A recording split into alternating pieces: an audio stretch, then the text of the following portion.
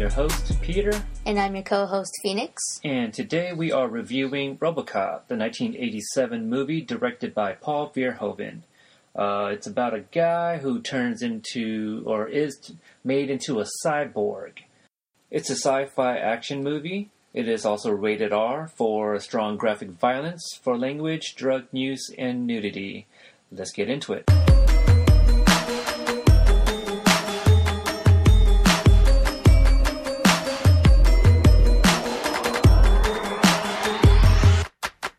The movie starts off with a little exposition, kind of sets the tone. It gives you a little insight of what's going on around the world from their perspective, or in this fictional world of theirs. They do place it in Detroit, but it is a kind of in the near future. There's also a commercial with a doctor, he's selling like prosthetic hearts, and they're, it's even mentioned that it's made by Yamaha and, a couple other brands. And it kind of tells us that, it's, manufactured by companies basically that are known to, produce kind of machine parts or computer parts known for their electronics. Your thoughts on this? I can probably already tell that these are big company that likes to make technology and all sorts of things to sell all over the world. Yeah, because this is where we also get the introduction of the Omni Consumer Products, which we also know as OCP. We also get the introduction of Dick Jones and the crime boss of Old Detroit, Clarence Boddicker. After the news, we go to the precinct. We also get the introduction of Sergeant Reed, who is, I believe, in charge of this particular police precinct. Now, he is called a sergeant, and I don't know exactly how the police rank structure works, but in the military, a sergeant is an enlisted personnel. There's enlisted, and then there's officers. Usually officers are higher ranking. Now, Sergeant Reed, I think if he was actually in charge, he should be something of a higher rank, like a captain. Again, I don't know how the police structure works, but we get Sergeant Reed, we get Murphy walking in the door, and we find out that he has transferred to this precinct. So he is, he's not a rookie cop, but he is. They don't say if he's a veteran or anything like that, but he is being transferred over, and you also see him interact with some of the other cops, and they're kind of talking about what's going on right now. And one of the guys, he kind of mentions striking, but right before this, we actually get our first scene of nudity. This movie, it is rated R. It's a very strong R. It was shortened down to appease the MPAA to get an R rating. So the version we actually watched was unrated. I don't believe there were any more nudity than what was in the rated R version, but it was definitely a lot more graphic in terms of violence. But we get our first nudity scene, and it's pretty brief. It's really like no more than a second and a half. It's really in passing. There's a female cop. She's in the locker room with everybody else. It's not segregated by gender, and she's just putting on some type of armor. She's putting on her uniform probably after taking a shower. So it's really brief. That part of the R rating there. Did you have any thoughts about the not segregating by gender? No, not really. You can also tell by the way you see how they act around each other that it's been around for a while.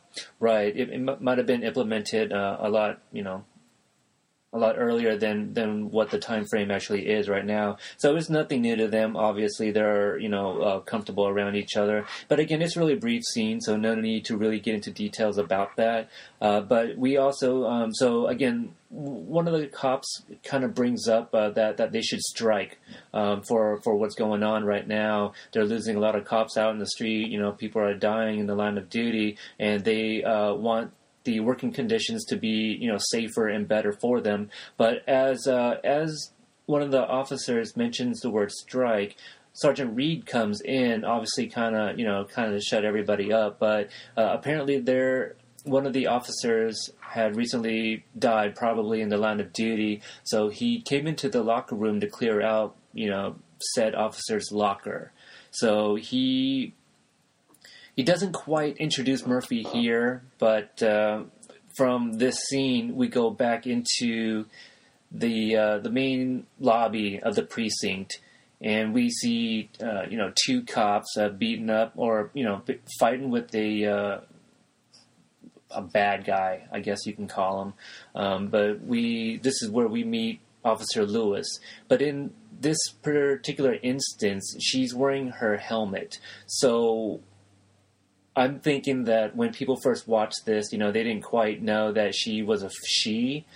So Murphy might have been under that impression too. Sergeant Reed's basically like here's your partner. So he's kind of standing off to the side watching this go down, Officer Lewis and another officer trying to contain this guy.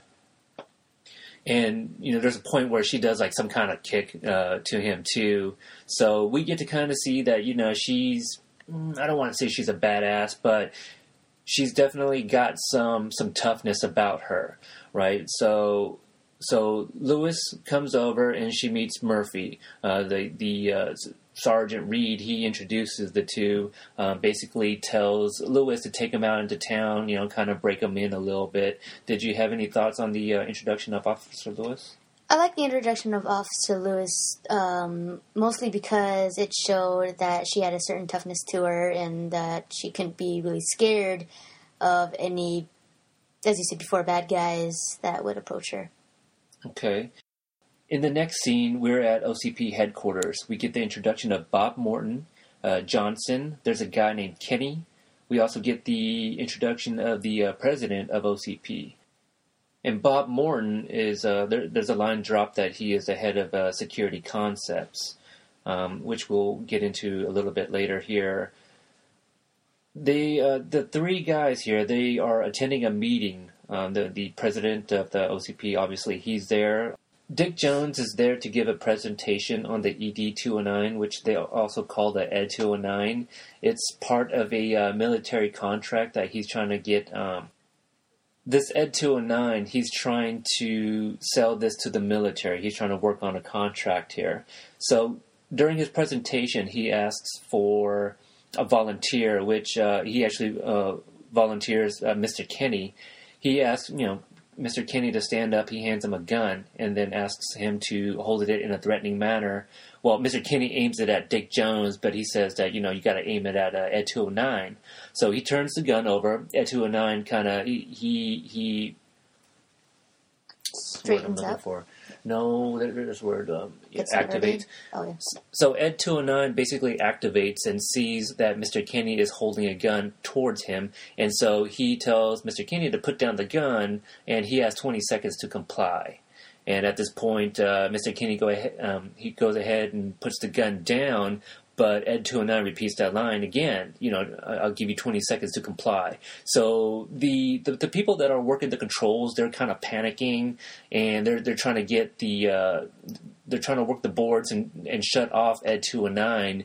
And because the Ed-209 isn't shutting down, everyone else in the room is panicking, and Mr. Kenny's kind of like, he's getting up, he's trying to run and hide behind people, and at the end of the countdown, Ed-209 basically just starts firing, and he just just keeps shooting at Mr. Kenny. And at this point, it's just graphic squibs are going off, and Kenny's just getting shot up, and then he falls on this miniature model behind him of basically the Delta City, which we'll kind of bring up again later. What'd you think about this scene here? That was really graphic. Really unexpected. Very graphic. It kind of reminded me of maybe a horror movie, but not exactly. It definitely showed that it had a lot of potential to be way over a rated R movie. Right. And again, this version that we watched, it was the unrated version. So the shooting up Mr. Kenny was definitely extended. I do remember that it was a little bit shorter, not by much really, but the way they linger on him being shot and laying on top of that model, I think that's what made this unrated, just because it was so graphic, the nature of it really. And so Dick Jones goes over to the president, and he's trying to calm him down. The president is obviously upset with the Ed 209 malfunctioning, and he's telling him, "Hey, give me some time. This is just a glitch." And the president's not having it. He's pretty upset that they're being set back. I think what was it, 50 million, or he dropped some large amount. How much this is going to kind of set them back? Well, Bob Morton, he cuts in and says, "Hey, I actually have a plan for contingencies like this. For when things do go bad. We, he works for Security Concepts, and they have a program of RoboCop." And the president, he asks them, well, how long this is going to take? And Bob Morton says 90 days. So from then on, Bob Morton, he's talking to Johnson. They're going down the elevator, and basically he's just saying that all they're waiting for is, for a volunteer. At this point, it cuts to Lewis and Murphy. They're at a coffee shop. Lewis is walking out of the coffee shop, and Murphy, he's working on this little gun spinning move. She compliments him and says that that's a pretty neat move, or that she liked it or whatever. And he says that it's a TV show that his son watches, and basically he is trying to learn the move to appease his son. Did you have any thoughts about this scene? It showed that he was a family man to his kid, and that he really cared about him, and that he'd be learning a move that his son would like. Yeah, and right after this, on the radio, they hear that there's basically a 211 in progress, which is like a robbery, I believe it is. And so we cut to the van where we see Boddicker and his, some of his cronies. I don't think we get them all, but we see Emil, we see Joe. We see Leon and a guy named Bobby. Apparently, he was the explosive specialist of some sort, because Boddicker is giving him a hard time for burning some of the money when whatever he I don't know if it's whatever he blew up, it burnt a lot of the money. So basically, it was useless to him. So he was pretty upset. Shortly after, Emil spots, a police car coming up, and it's Lewis and Murphy. So Clarence, he gets all the guys, and they kind of get ready to shoot up the cops. So they all stand up and aiming towards the door, and so they kick the door open and they just start firing, but there's no car there. So Clarence is like, "Hey, where'd they go?" And then Emil looks to the side mirror, notices that they're on the side of the car. So Lewis had pulled over to the side. And, I guess it's to catch them by surprise, maybe to have them run out a little bit of ammo. So Lewis kind of pulls behind them, and then Murphy starts shooting, and he gets Bobby right in the leg. So Clarence has to, has his guys pick up Bobby and throws him onto the car. And, that kind of slows Lewis down a little bit. And then we arrive at some abandoned warehouse. It's not really clear if it's even abandoned. I don't know if it's, functioning, but we never see anybody else there. Apparently these guys have been hanging out there because they have a TV. So when Murphy and Lewis actually pull up, they get there a little bit after those guys have gotten there, right? So they call for backup over the radio, and the dispatcher says that the backup won't be there for like another 10 minutes. Murphy kind of leaves it up to Lewis whether or not that they go in. So they decide to go in, and they kind of split up separately. So we see Emil, he's sitting down with this other guy who we see only in this scene. We'll get there, but this guy ends up dying pretty soon anyway, so kind of useless, really. But this is where we see this TV show with this old man, and we get the famous line, "I'd buy that for $1," And so it's just this dirty old man and a bunch of younger women in bikinis and stuff like that. So it's kind of pretty iconic. Did you have any thoughts on this? I thought it was kind of goofy, and definitely something that would come up later in the future. More than a few times, actually, but just wacky. Yeah, I think it's pretty interesting that they introduced this fictional character on TV just to say the line, "I'd buy that for $1." So yeah, it's kind of interesting. I think it's pretty cool. And then we get Lewis. She finds Joe, who's urinating off somewhere part of the warehouse. I mean, I don't know if they have restrooms or anything, but he's off alone urinating somewhere, and she stops him, holds her gun up and basically says, turn around with your hands up. And Joe, he says, well, can I at least zip it up? And she kind of hesitates, and she's looking at him. Then she just quickly glances down, and he sucker punches her right off the ledge, and she falls down. I don't know how tall the fall was, but it was from one story to the next. We go back to Emil. Murphy has, he comes from behind, and he holds his gun up and tells him to freeze. And then at this point, we get another famous line, dead or alive, you're coming with me. And then the other guys, they start showing up, and basically at this point, they have them surrounded, from all different points. We see Steve, which is an Asian guy. I don't think we saw him in the van earlier. I kind of forget. But so we see Steve. He's another guy that works for Clarence. So then Emil, he takes a gun, and he's like, his ass is mine, or whatever the line says. But then Boddicker shows up, kind of interrupts, is like, no. He kind of takes the gun from Emil. He takes off Murphy's helmet, puts it on top of Emil, which I thought was kind of a nice touch. I don't know if that was in the script, but I liked that. And then, so Boddicker has this gun, and he's aiming it at Murphy, and they kind of have some exchanges and stuff. One of the things that Clarence says is that, cops don't like him and he doesn't like cops. And then he kind of asks Murphy, what's he think about him? And Murphy says a line that I like. It's not so iconic, but it's a line that always stood out for me. And he just replies, buddy, I think you're slime. And everyone starts laughing. And, I forgot to mention it earlier, but Joe, he's got a very distinctive laugh. It's pretty high-pitched. It's kind of crazy. It's kind of a weird guy. What do you think of Joe? I think it's kind of short for something like Joker from Batman. That's what it kind of reminded me of. Okay. Or it could just really be his name. But just a reminder. Yeah, it could be. I'm not saying it's not, but I mean, in the credits is Joe, so that's why I think maybe it's short for Joseph, but I guess it could be Joker. I'll entertain that thought. Do you have any thoughts of the other guys? Right, so we have already seen Emil. He drove the van. We got Clarence, the bad guy. Steve's the Asian guy. Leon is this other guy. I know him from a show called Twin Peaks. It's from the late 80s.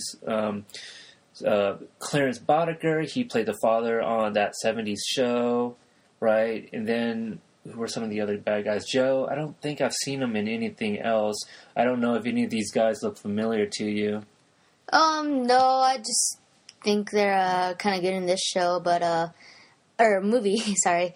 But I know Joe played in the movie The Ugly Truth. I don't know if you've ever seen that. I know what it is. It's with Catherine and Catherine Hegel, right? Heigl. Yeah, something like that. And Gerard Butler. Yeah, Gerard Butler. Gerard Butler. So I know of the movie, but okay, I might have to go back and see how he looks now. They're kind of going back and forth, kind of talking trash, and then Clarence does the whole, nee, and, he's just kind of aiming the gun all over at Murphy, and the guys are, they're having a kick out of this, they're poking him with their gun and stuff like that, and then we get our first, shot to the hand, right? So Clarence shoots Murphy's hand. It's pretty graphic, this scene right here. You could tell it's fake. It doesn't look that real, but just that amount of blood. And this is another scene that was kind of edited and shortened down to make it a rated R, right? So, and I keep saying to make it rated R is because it was originally like rated X, just because of the graphic, the graphic scenes here. So there was a couple of different things that they did differently in here. It's kind of hard.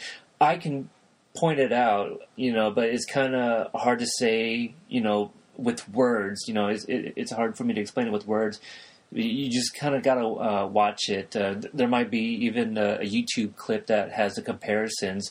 But in this unrated version, it's there are certain things that I can tell what they did differently. So, but this scene in particular is probably where they did the most editing. What did you think about this scene here? I thought it was a little sad for him to go like that because the way they executed them, it was like they were a firing squad. They were, and they were just letting off rounds too. They just kept on firing, and even Joe makes he says the line, "Damn, I'm out of ammo," right? So they're definitely just letting this guy have it, right? And then Boddicker, he finishes it off by a bullet to the brain, and it's pretty graphic, that you see this big old piece of his head missing. Now, unfortunately, Lewis, she happens to pop up like in the middle of him being shot, and couldn't do a thing about it. She doesn't have her gun, and she just kind of stands there and witnesses her partner being brutally murdered. And then right after this, we see that Murphy was flown in, probably to the ICU, but he's flown into the hospital where there is a crew that are making every attempt to see if they can do anything to revitalize him. They're doing everything they can just to make sure that he is completely dead, but they do call it at the end, and it says that he's flatlined.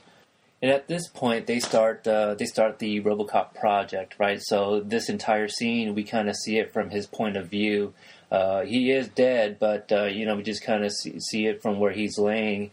Bob Morton is there pretty much throughout the process, right? And so we see the titanium arm, right, which they say that it's made of Kevlar and titanium. So we get to see that. Bob Morton, he even says, lose that other arm, right? So RoboCop's going to be completely robotic. Okay, there's going to be no human at all. They do keep the face, which you kind of see the mouth area. Anyway, did you have any thoughts about this? What I thought was when Bob Morton wants everything to be completely robotic. In the beginning, they said that they wanted someone who knows what to do or something like that. But if they're making him completely robotic without any human whatsoever, then what's the point of making a RoboCop if you're just going to have pretty much a robot? Well, I think you might be kind of mixing it in with the remake, where they actually want him to be able to have human feelings and stuff like that. It's not quite discussed here. However, we'll get there. But so basically, at this point, they're building RoboCop. The process he's going through, it kind of shows, the time frame, right? There's even a point that they're celebrating New Year's, and one of the doctors, she kind of gives him a kiss and smears like lipstick all over his, I don't know, over where his eyes are or whatever it is. When I was younger, obviously, I didn't know about lipstick or anything like that, but when I watched it, she smeared her lipstick over his face. I thought he was blushing. And then there was another line that was dropped. They said that they were going to erase the memory. And then at the final scene, Bob Morton's kind of making this little speech, and then he kind of like pulls the tarp, which is clear to us. I don't know if it's actually clear, but they pull that off, and everyone's applauding. How magnificent he looks, and a lot of work went into this, obviously. And so he's walking through this. Group of people, and they're just applauding, and you don't see him right away, but you kind of see bits and pieces of him. And the Insecurity Concepts is based out over at the police precinct. So he's walking through the lobby, and basically everybody just kind of stops, and because they hear the sound of him walking, right? It sounds really heavy, right? It's like doof doof. When he's walking, everyone just kind of stops and looks over, and they try to follow to see what's going on. So they take RoboCop over to basically where they keep him, where they keep an eye on him. They have him hooked up to certain things and what have you. But at this point, this is where they kind of run tests on him, right? They have him turn on the grid. They test his recording. And then we also, at this point, we learn that he operates off of 3 prime directives. And after this, he kind of goes out to go make arrests. We get a scene here at the liquor store where there's an old man and woman kind of working. The old man's watching that TV show where we get the guy again repeating that line, "I'd buy that for $1." And we get this guy who walks in, and he kind of throws a couple items over on the counter. And the lady, she asks if there's anything else that she can help him with, and he says, "Yeah, give me all your money and everything in the safe." The old man tries to play it off like there's nothing in the safe, and is hidden behind all these beer cans. And the guy, he kicks it, and he's obviously talking to him in a very threatening manner. He's got a gun, and when he wasn't looking, the old lady, she kind of pushes this button, probably alerting the police. So this is how RoboCop knows that there's a crime in progress. So he walks in, and this guy, obviously he's never seen anything like it before, so he's just like, "F me," he just starts shooting, his gun, and rounds are just bouncing off of RoboCop, right? So we obviously see how strong his armor is, that whatever gun that this guy was using, it wasn't piercing through the armor. Not to say that he's completely bulletproof, but obviously to a certain extent he kind of is. Did you have any thoughts on this scene? Superman without most invulnerability. Okay. And then RoboCop saves the day. It throws a guy into the into the fridge. Tells him to have a nice day. The next arrests, the next scene anyway. We get two hoodlums here chasing a lady through a dark alley of some sort, or just down the street. One of the guys has a knife, and they trap this woman, and they start harassing her. And they cut a little bit of her hair, and they try to go further with this, and fortunate enough, RoboCop, he's there just in time. I don't know if this could be happenstance. I don't think she had a little button that she could have pushed to alert the police, but maybe he was driving by. But hey, he was there to save the day. He was able to stop this this attempted rape. Really, what did you have any thoughts on this? Not much thoughts. I just know it has a pretty funny quote that I really enjoy. RoboCop says, "Your move, creep." Was it in this scene? Yep. Okay. Yeah, so that, funny enough, that line, minus the creep part, I think is the tagline in the remake's poster. So, this attempted rape, obviously, it's pretty dark that they even used it, but he kind of lightened the mood after he did save the day, saying that he was going to notify a rape crisis center. But the way he saves her is the guy with the knife. He was holding her at knife point, and RoboCop, he starts, he locks on target and was able to shoot through her dress into his area there, and damages his manhood. So that's how he stops that guy. And the other guy, I don't remember what happened with the other guy. I think he was just a little scared and ran away or something like that, maybe. That was probably it. But that was the end of that scene. And then we get to the third arrest that he makes. He goes to, I don't know if this was like City Hall, but there's a bunch of people that works for the Congress, or some kind of city officials, because they even say that the mayor's there, right? Outside, you got the SWAT team, trying to negotiate with this guy.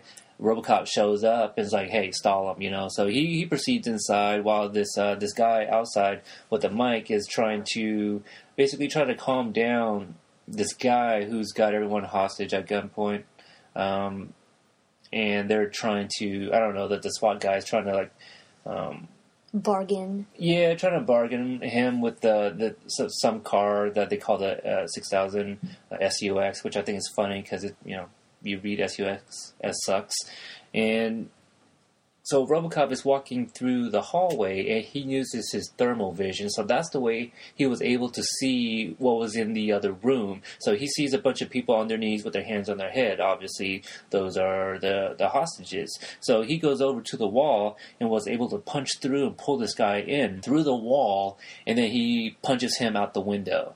And then we get a little little news segment here, introducing RoboCop to the world, and it shows him, visiting schools and trying to familiarize the kids with him, and he has a line for the kids too. Did you want to say it? Stay out of trouble. Yeah, well, it's a good line. It's also pretty good advice, in my opinion. And then we go back to OCP, and it appears Bob Morton had been promoted to vice president because what does he get?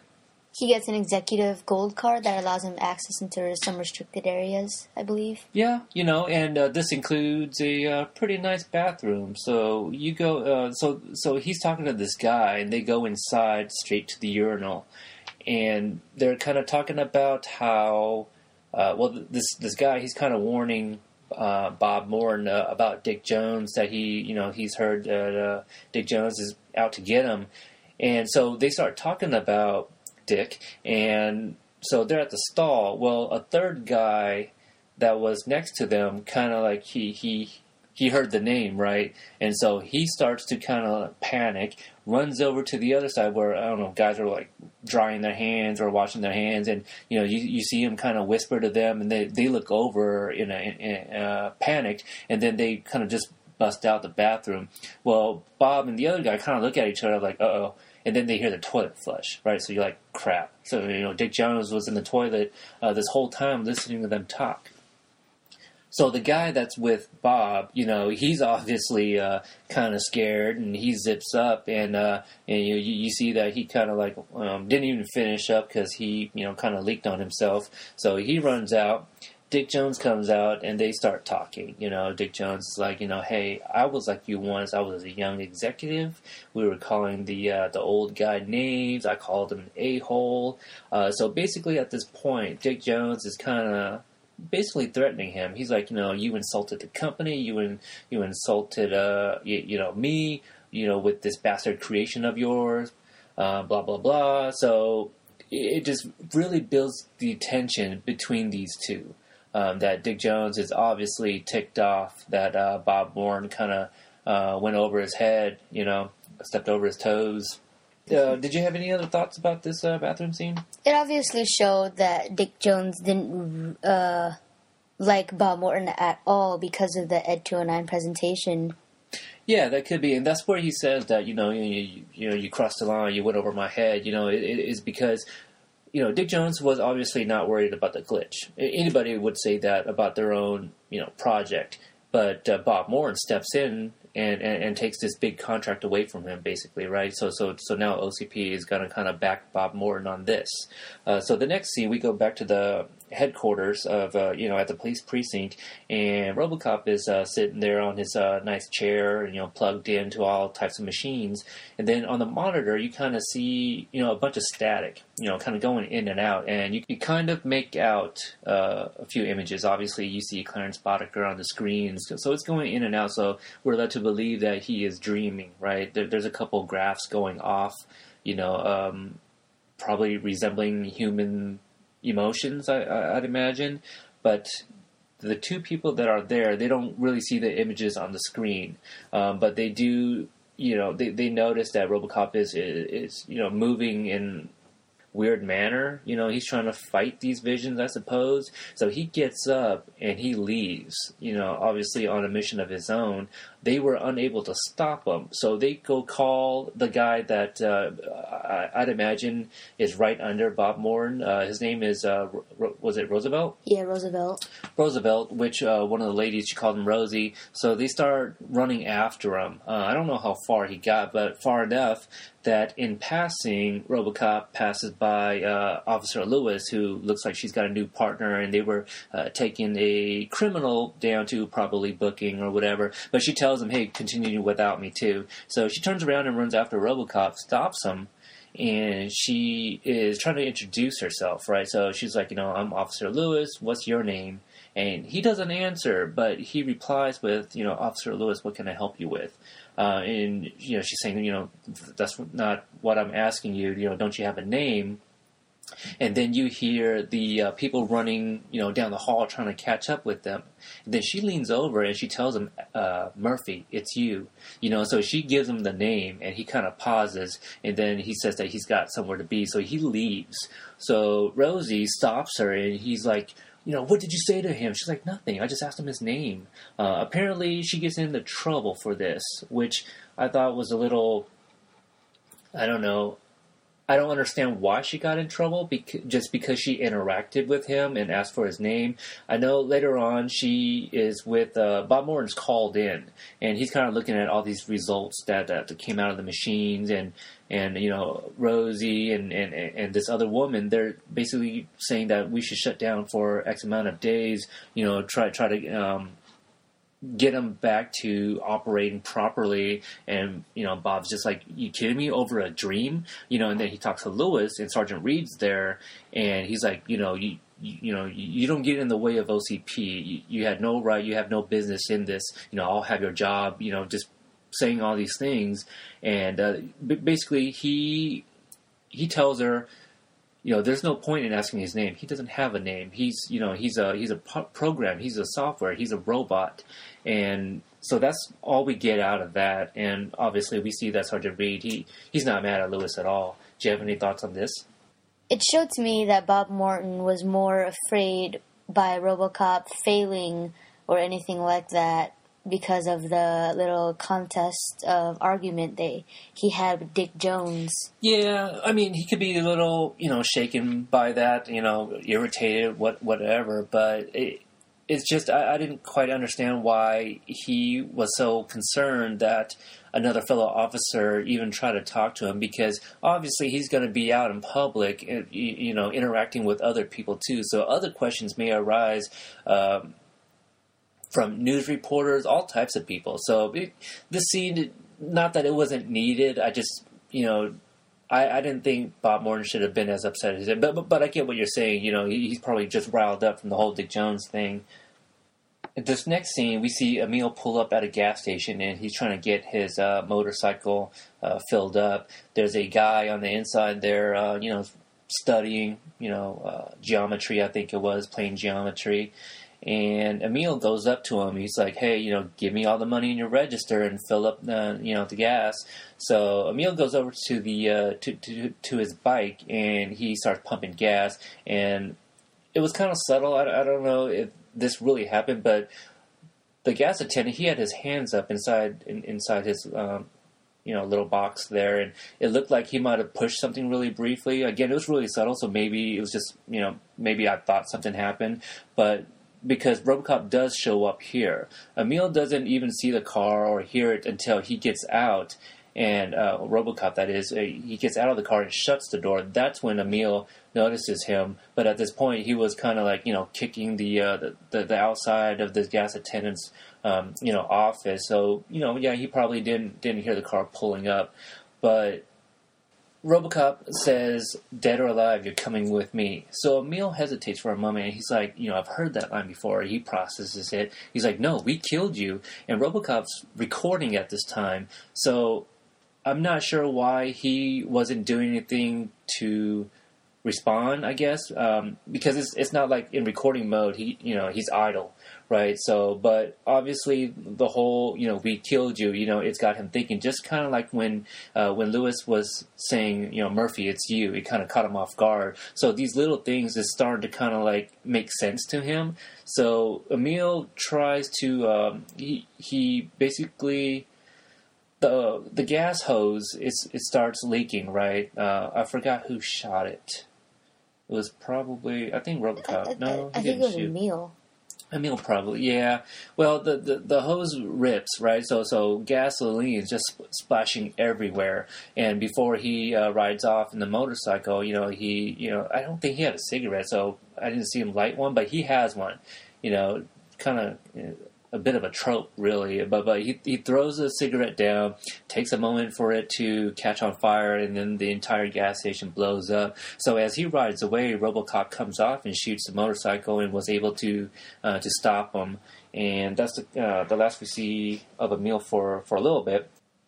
And then the very next scene, RoboCop goes back to I don't know if it's the same precinct, but it's somewhere, obviously where they keep like electronic data. There's a bunch of computers. There's aisles and aisles of computers, and he walks in there, and it's a restricted area. So this nerdy cop is trying to stop him, and obviously, doesn't do a very good job because he goes up to a screen, and this cop is trying to basically get information, just like. And this officer is basically trying to stop him, right? Then RoboCop turns around, and the spike comes out of his fist, and so it's very intimidating, and so that officer kind of steps down. RoboCop turns back to the screen and plugs in the spike into the computer, and then you see him accessing all the files. One of the cops was like, oh, he's in, So he uploads the image of Emil, was able to search him, by face recognition. And then he was able to pull up files, and then he started looking for known accomplices. He found Clarence Boddicker and started scrolling down through all the crimes he had committed, right? So he just starts scrolling and scrolling and scrolling. Obviously, Clarence Boddicker has committed a lot of crimes. And then he gets down to murder, and then he was able to find Murphy. So he accessed that file, and then he sees the image of Murphy, right? So you get that little... moment right there, and then they even replay the line Lewis said earlier, Murphy, it's you. I think it repeats twice. Did you have any thoughts on this? I thought it was a nice little scene where he just remembers what happened to him and everything else. Yeah, a little bit. And then after this, he goes back to, what the address said in his file, right? So he goes back to his last known address. He pulls up, and it's an empty, vacant house. Something I observed, it's super little, but this house is vacant. It's obviously for sale. The for sale sign is not even like a real realty sign, right? It's like a sign that you put on something at a garage sale. So I thought that was kind of funny. Not a nitpick, it was just an observation, but he goes inside and the house is completely empty. However, it's not completely clean, so I don't know if there were like squatters there, but there were still some things left behind. He starts walking by the living room, and then he gets this vision of his son's still there, so he kind of backs up and he sees his son like watching TV. And then he starts going through the kitchen, and then he finds like a little photo album, and he found, the picture of him, his wife, and his son from Halloween, and the picture was kind of burnt. So I'm not sure why maybe that's why she left the pictures there, because they were burnt. But so I don't understand why there might have been a fire there, but just little nitpicks. It's really nothing, but. He's walking through the house, and he starts getting all these other visions, right? So he's got this vision of his wife talking to him, and it's really sad. And so towards the end, I don't know if it's coming back to him, but he starts to get upset, right? Because in the house, they have a TV monitor set up with a guy basically talking you through the house, just kind of talking about the different rooms and the setup and, things of that nature. And then, as RoboCop's about to leave, and he just punches one of the monitors, and then he just cuts right into this club, right? It's playing this, dance, electronic, industrial type music, and so he's there looking for another, one of Boddicker's cronies. So he's walking through, searching all these people, and then he finds Leon, right? So Leon turns around, and I don't even know why, but tries to kick him between the legs, and bonk, he hurts his foot, right? And, it shows like everyone's laughing around him. And then, so he's on the ground holding his foot, and then RoboCop just pulls him by the hair and, basically drags him out of the club. Do you have any thoughts there? I thought it was kind of funny in that he probably tried to kick him in the groin mostly because most men or creatures, or maybe a cyborg as he is, can still be hurt even in those type of places. You see other movies like that. Yeah, well, I mean, this is the first time Leon's seen him, so, I mean, to him, it could have been just a man wearing some kind of armor, right? So he doesn't even know if it's completely robotic. And I don't really think Leon is comedic relief in here, but like most of his scenes, I kind of find funny. So this is one here, just the whole kicking him, in between the legs and the hair pulling thing. So it's kind of funny. But then another scene, we'll get there when we get there. But then we go back to, well, not go back to, but we get to see Bob Morton's house, right? So we see Bob Morton. He's getting it on with 2 models. There's no nudity, but you get some cleavage. But there's some heavy drug usage here, right? So they're kind of, they're snorting some nose candy. And this is this is one of the drug scenes. There's another one coming up shortly here. But the scene with the women, it's kind of sexual. It's PG-13 standards. I don't think it was that bad, really. I think what makes it bad, really, is the drug usage in there. I mean, he's kissing up on the girls. I've seen worse in PG-13 is what I'm getting at. But then the doorbell rings, and I think he said that he ordered champagne or something, so he goes to answer the door. Boom, you got Clarence Boddicker. So Boddicker comes in, he tells the women to leave in a pretty cool way. He says, bees, leave. He didn't say bees, but the B word. So he tells them to leave. And so he comes in, shoots Bob Morton in the legs, puts him, or the kneecaps. Well, was it the kneecaps? It was the leg and kneecap, I think. One in the leg and then another in the kneecap. Well, it was definitely above the knees for sure. One could have been kneecap, one above it. But anyway, he puts him down to his knees. And Bob's got 3 TVs. They're probably like 27-inch TVs.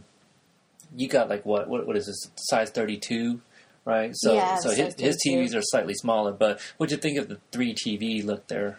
I thought it was, not really a big surprise because it's more of it's a future. People have a lot of TVs, right? Mostly. So in the 80s, I'd imagine that it was a kind of a notion that the more the merrier. The more TVs you got, the richer you are, right? And I like to reference Back to the Future, where Marty goes back to 1955, and he says that he has 2 TVs, and his future uncle's like, whoa, wow, you guys must be rich, right? So Bob Morton's got 3 TVs, right? So at that time, they were like, oh yeah, Bob Morton, he's a man, he's got 3 TVs. He's got a lot of money. But, nowadays, it's really not how many TVs you got. It's really, how big it is. Isn't it the year 2028? I don't know the exact year. I don't know if it was ever said or anything like that, but I know you could find it, IMDb or whatever. It probably lists the year. What I like about it is that it's so far distant from when this movie actually came out, and they didn't try to make it so futuristic. So I really appreciated that, and just to kind of go back to Back to the Future, Part 2, that was 85, and they were saying by 2015 you were going to have all these flying things, but I don't think they were trying to be so realistic, really. I think they were just trying to be like outlandish, and it worked for that movie. But obviously for us, 2015 is approaching, and everyone's kind of still waiting for hoverboards and flying cars.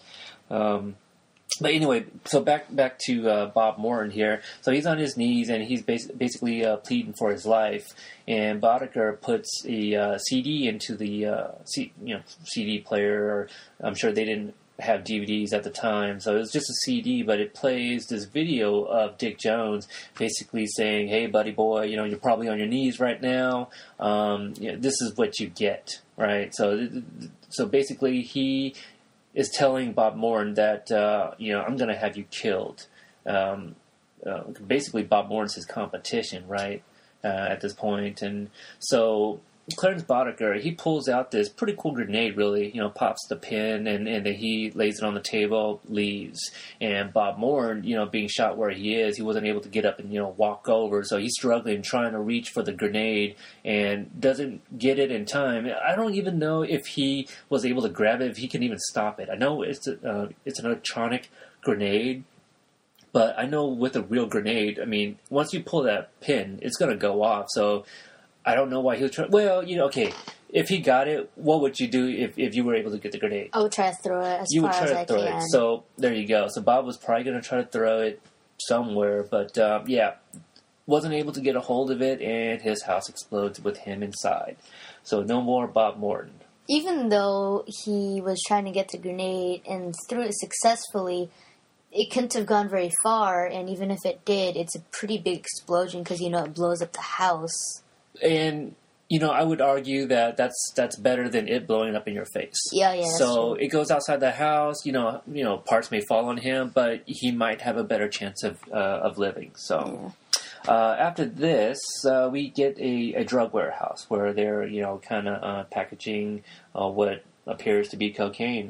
It's the only other thing I know with white powder, or it could be anthrax, I guess. It doesn't have to be drugs. It could be, But I'm going to say, I'm going to go with cocaine on this one. So we got Clarence Boddicker. He's in there with Steve and Joe, right? So Steve and Joe are both there with him, and they're talking to Sal. They're trying to get a deal, and Sal is obviously not having it. And, there's a little discussion there.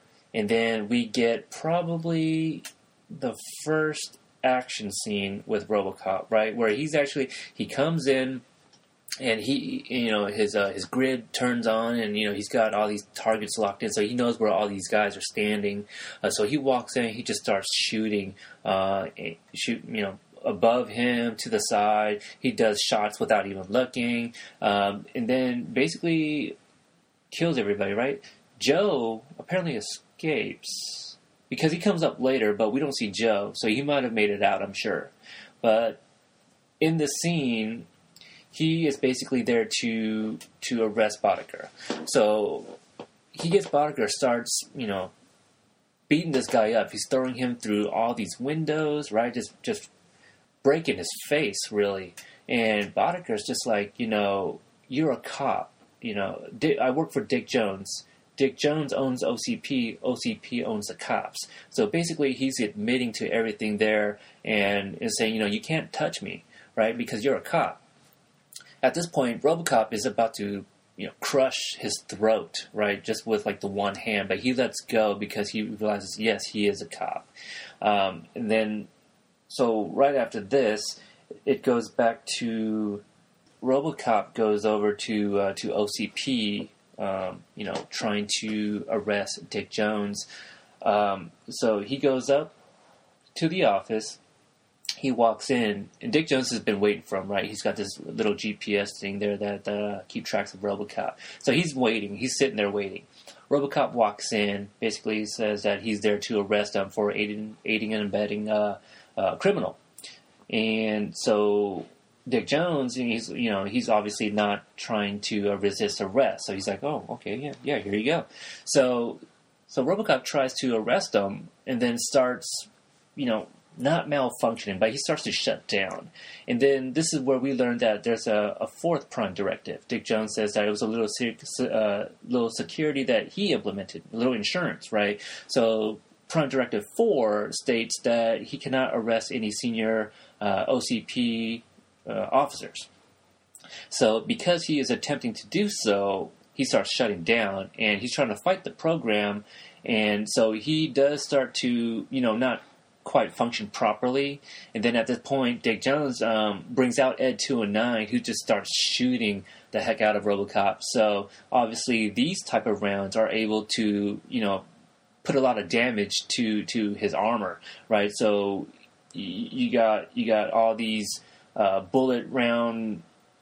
It's really damaging it. I almost said piercing. It's not piercing his armor, but it's damaging it. And he's basically the way he escapes is he goes downstairs. He takes the stairs to go down, and then Ed 209 being as big as he is, and his legs don't quite move the way. He doesn't have the joints to take those steps, and the steps are so little that he's unable to go down. But he tries to go down, then slips all the way down the stairs. So RoboCop was able to get away from him. But once he gets outside, this is where we see the SWAT team from earlier during that hostage scene. And we even have the same guy that was, in charge. So they are there basically to stop RoboCop. Did you have any thoughts on this? Or no, not really. Okay. So they were obviously waiting for him. So Dick Jones probably, called them and had them wait for him down there. But they opened fire, right? And everything's just being shot up. Basically, so he was able to get away, and while escaping, he almost gets hit by a car. But the car stops obviously on a dime, and out comes Officer Lewis, who I forgot was even in the movie. We hadn't seen her so long, but she was able to save him. So that's kind of nice because she couldn't do so earlier. But so she leaves there. And then I think it's the next day because it appears to be daytime, right? And so the previous scene it looked like it was at night. So I think it's the next day, and you just see how this building and office where OCP is basically it's been damaged and shot up. There's all types of people working on the walls and the floors and the ceiling, just everything. So Clarence walks in and he goes up to the secretary and he's trying to hit on her. He puts his gum on her nameplate, and I don't know if he just thinks that's charming or what, but he's trying to get on her good side and try to spit a little game, and she's like, he's waiting for you, so Dick Jones was already expecting him, right? So, and before he walks in the office, I like the line. He says, "You can keep the gum." I thought it was pretty funny. But he goes in, sees Dick Jones, and Dick is pretty upset. He says that basically that Clarence involved him, right? That RoboCop recorded everything he said, okay, and in court, anything his memory, the recordings, those all can be used in trials and such. So Dick says, "Hey, you got to get rid of it. You got to kill this thing." And there's a little dispute here. Clarence is like, "Well, you guys built it. This is your problem." And look at my face. And Dick's like, "Well, you got to kill it. You got to kill it." And he gives him the GPS. And I don't know if he handed him the GPS yet, but Clarence doesn't want to, right? So he even attempts to leave. But Dick Jones, reminds him, hey, Delta City is about to be built. It's going to be a brand new city, and there's going to be, this and that, and it could sure use, he's basically trying to entice him to, that Delta City could be his, if he would do this. So they're doing a little bargaining here. So I think this is where, he gives him the GPS, and Clarence, requests a couple new toys, some guns, some weaponry, really. And then it cuts to, and then now we go back to the abandoned warehouse. Okay, this is where Lois had brought RoboCop, and she had just come back from making some sort of run, right? So she brings him a drill that he requested, brought him some baby food, his gun, a couple items, other items. So we get this scene. Pretty iconic, right? So RoboCop takes the drill. He removes the screws on both sides of his helmet, his headpiece, basically where the ears are, and he removes his the main part of the helmet or the headpiece, revealing his face, right? So we hadn't seen him since he died, really. So what do you think of this look? I thought it was a little weird because Bob Morton didn't want any piece of him, but they kept the face because when you look at a side view, it looks like it's a robot wearing his face. And yeah, it's stretched over pretty good. The makeup they did here is pretty excellent, really. Practical effects, no CGI was used or anything like that, but the part where they extend from his real face and added prosthetics, it was very, you can even see where they tried to blend it in. They did a really, really good job with the look. I thought it was really cool. And then, so he looks at his face with this mirror, so he gets, to see himself for the first time, probably since he was actually a human. And then he asks about his wife and son, and basically Lois tells him that after the funeral they had moved, because they thought he was dead, which in essence he is. And then we get the next scene. It's nighttime, probably the same day. Emil is watching TV, and he's sitting outside some kind of store. The TV's on the inside, and he's sitting in his van. And then we get that little TV show again with the old man saying, "I'd buy that for $1." So everyone else starts showing up, right? You got Clarence shows up, Leon, and Joe. And Joe, and oh yeah, Clarence mentioned that that Emil had just gotten out of jail. He was even still wearing like the shirt. So that's where he's been. So he's out of jail, and Clarence, brings out this gun, and it's pretty massive, pretty big gun, and obviously it's heavy because they're having a hard time holding it. So he shoots Joe's car, which is identical to his, the 6000 SUX. SUX. So he shoots that, it explodes, and Joe takes the gun. Well, him and Emil fight over the gun, but there's enough to go by. Clarence has gotten one for all of them. He looks at the GPS and sees that there's movement, I guess. RoboCop's been in the same spot this whole time. But they kind of round up, and then they start to head out to go over to where RoboCop... they start to round up, and then they head over to the old abandoned warehouse. At this point, Lewis is taking a nap, and RoboCop, his aiming is off, right? So he's trying to shoot the little bottles of baby food that Lewis brought, and he's off. So she comes over to assist him a little bit and kind of helps him reconfigure his aim. And then shortly after that, they hear cars driving, and then we see Clarence and his men. They show up, and so. At first, Joe gets out, starts boasting. It's like, oh, we're out to get you. You're trying to come out and stuff. And Clarence is basically like, look, hey, nothing fancy. We're just going to get it and just kill him, right? So they proceed. They kind of just start driving down, looking for him and stuff. RoboCop's over on the second floor and tries to distract him and, grabs his mirror and kind of throws it in an opposite direction. Well, they all turn and just start shooting, and there's nothing there. At this point, I don't know why he didn't use this opportunity to even, just to take them all out since they're facing the other way. It would have been an opportune moment, but he doesn't, extend the movie. And then he says, looking for me, and, they all turn around, they see him, they try to shoot him, and I don't know how they missed for as slow as, how slow he moved, to get away. But they kind of split up, and they start going. Joe was the first one to get shot, right? So he's dead.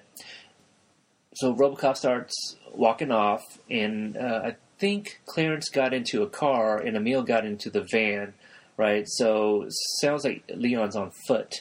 So Emil starts driving off, and he's looking, he's driving, and then RoboCop's out on the road, and he doesn't run, but apparently he moves out of the way fast enough for Emil to not even swerve, but run into a vat of toxic waste. But he goes in. He shoots the van. So I guess if I get shot, I would still swerve. But anyway, he drives into a vat of toxic waste. Out comes all this liquid. Emil rises from the water, and his skin is just melted. Right off the bones, really. It's a pretty sick effect. What you think of this? I thought it looked kind of weird. I don't really know how most things are supposed to look like that, but he looked like a creature feature. Yeah. The way he looked, I thought it looked really, really good. You don't know what they did. Really, his fingers are all melted off his bones, and it's just kind of like. His skin is like basically dripping, it's pretty sick. So after we see Emil, he starts walking, and I guess he bumps into Leon. So this is the other funny scene. This is the other scene that I find funny with Leon. So Emil, gets a hold of him, and Leon's just like, oh, his eyes just widen up, and he's scared, and Emil's like, help me. He's like, get off me, man. So it's like the way he says it and the look on his face. It's hilarious. But he doesn't even do anything. He just runs off. And then Emil starts walking in the middle of the road. And then we see Clarence and Lewis, they're in separate cars, and they're just, not chasing because they're side by side, so they're just driving, and they're hitting each other and stuff like that. And then Emil's like in the middle of the road, and Clarence hits him, and then like just dirty bodily liquid and blood just splatter all over the windshield. That's pretty gross looking too.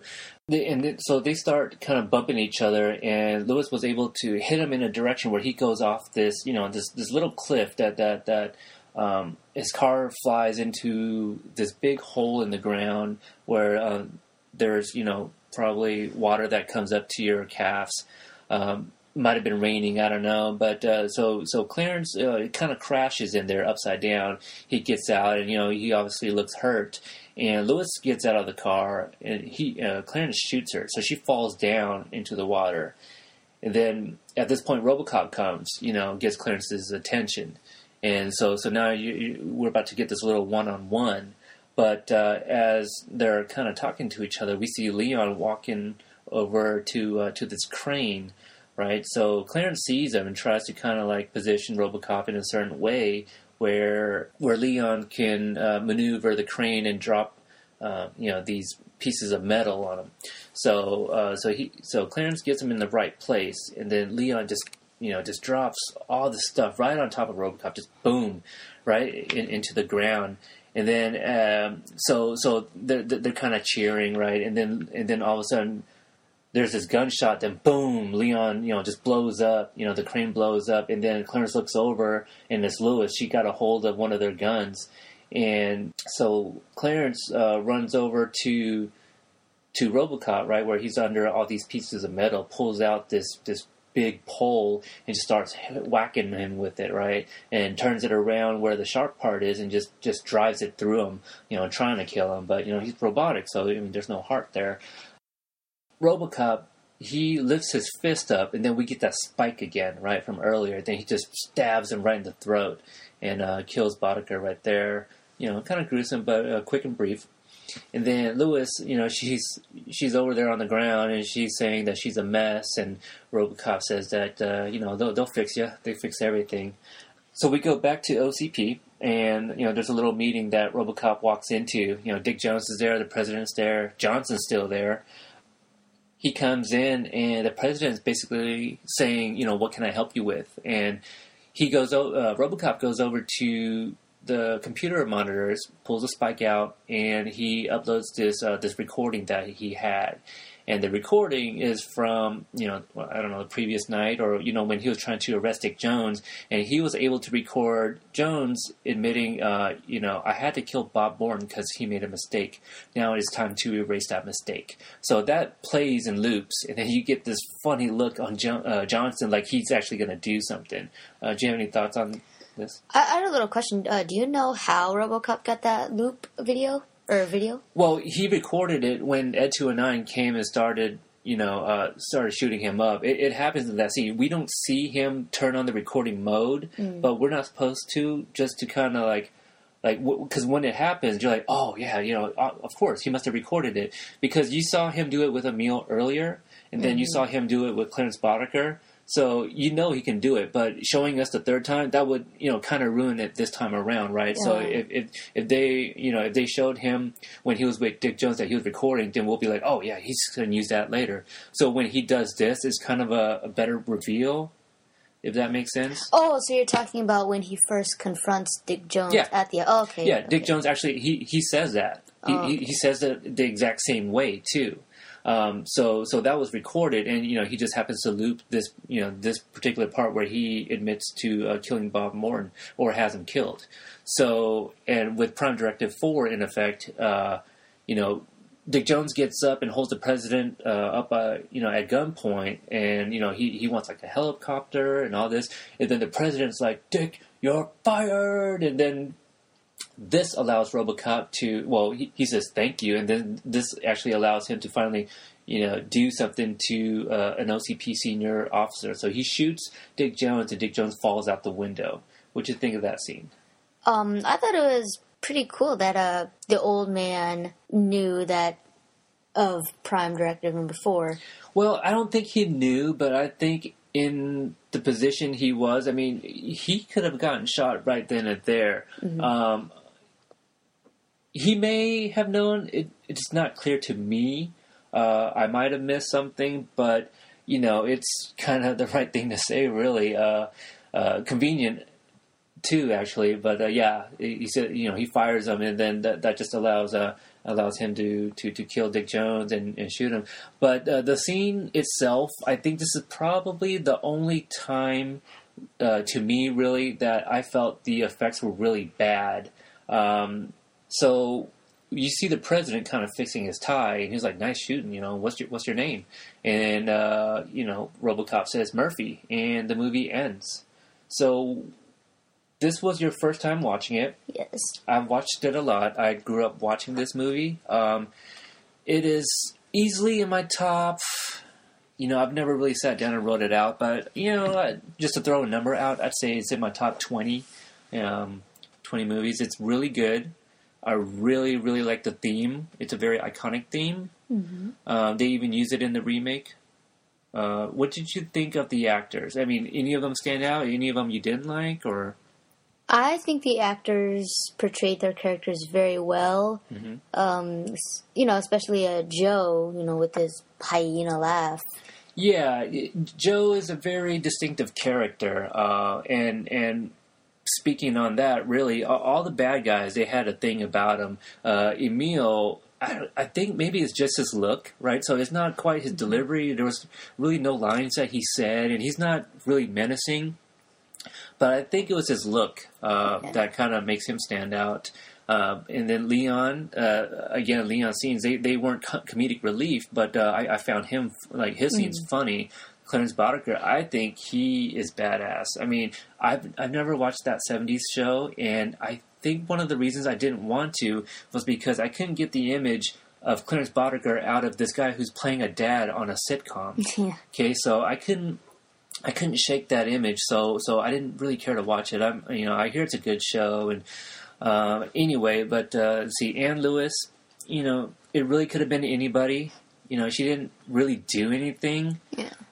And Peter Weller, who plays RoboCop, he's really the only thing I'm familiar with. Most recently, he came out in Star Trek Into Darkness. I don't think you saw that yet. Not yet. Yeah, no. but he's in there. But I don't really I don't think he was in anything else that I was a fan of really. But the guy who played Bob Morton, Miguel Ferreira, did you recognize him at all? No, not really. Okay, you've only seen it once, but he was in Iron Man 3. Oh. Okay, so I won't get into that because there's some spoilers there, but he was in Iron Man 3. He had a role there. But again, another guy, obviously I know him from this. He was also, he had a part in Twin Peaks, which I brought up earlier. And he was in some other movies, but again, a guy that I go to, RoboCop is the movie I think of when I think of Miguel Ferreira. So overall, what do you think about this movie? It's definitely in one of my top 10s or 15s as one of the older movies that you grew up watching with. Okay. So out of 5, I'd give this movie a pretty good 4. Okay, that's pretty good. So obviously, it sounds like it kind of holds up to you, even though it came out in '87. Yes. To me, it's a darn near perfect movie. It is one of my favorites, but it's a movie I can watch over and over, but it's not a movie I will watch over and over. So I'm going to give it a 4.5. It's a pretty good, solid movie. I definitely recommend it to anybody. Again, we mentioned earlier that it is rated R, mainly for the gratuitous violence. Yeah, well, I wouldn't say gratuitous, just very graphic violence. Is really a number of scenes. It's not really throughout, but in a scene of nudity. I think there was like some guys taking a shower in the locker room too, but a little nitpick for anybody who is having a hard time thinking about the 3 primary directives that RoboCop was given. 1 is serve the public, trust. 2, protect the innocent. And 3, uphold the law. So right there are, his 3 prime directives that he was given. Yeah. I didn't even list those earlier. I probably should have. But yeah, that's it. And let's get into some listener feedback. Okay, well, we don't have any because this is actually our first. Well, this is technically our second recording, but our first recording that's actually saving. The first one didn't save, and it was actually a different movie, which we'll do another time. But if you do want to email in, you can do so at hlfpodcast@gmail.com. You can follow us on Twitter at hlfpodcast and visit our Facebook page. Like that page at Hydrate Level 4. Just type that into the search and you'll be able to find us. And if you like the show, give us a review. Well, it's optional. I prefer like a star rating on iTunes if you can. And yeah, we just want to continue this and give you perspective from Phoenix's point of view, who at this time is 13 years of age. The movies that I am going to review with him, obviously, I have seen, and I'm gonna pick movies where I can, make the judgment like, okay, this movie I will allow my son to watch. There will obviously be some movies that I probably won't review, whether it's just too much nudity, depending on the violence, I guess we'll just, it depends on the movie, but I know his generation here has been a little bit more desensitized to violence, in TV shows and video games. So, I'll make the judgment. I'm not just going to allow him to watch anything, but, we'll kind of go from there. But until the next episode, again, I am Peter. And I'm Phoenix. And we are Hydrate Level 4.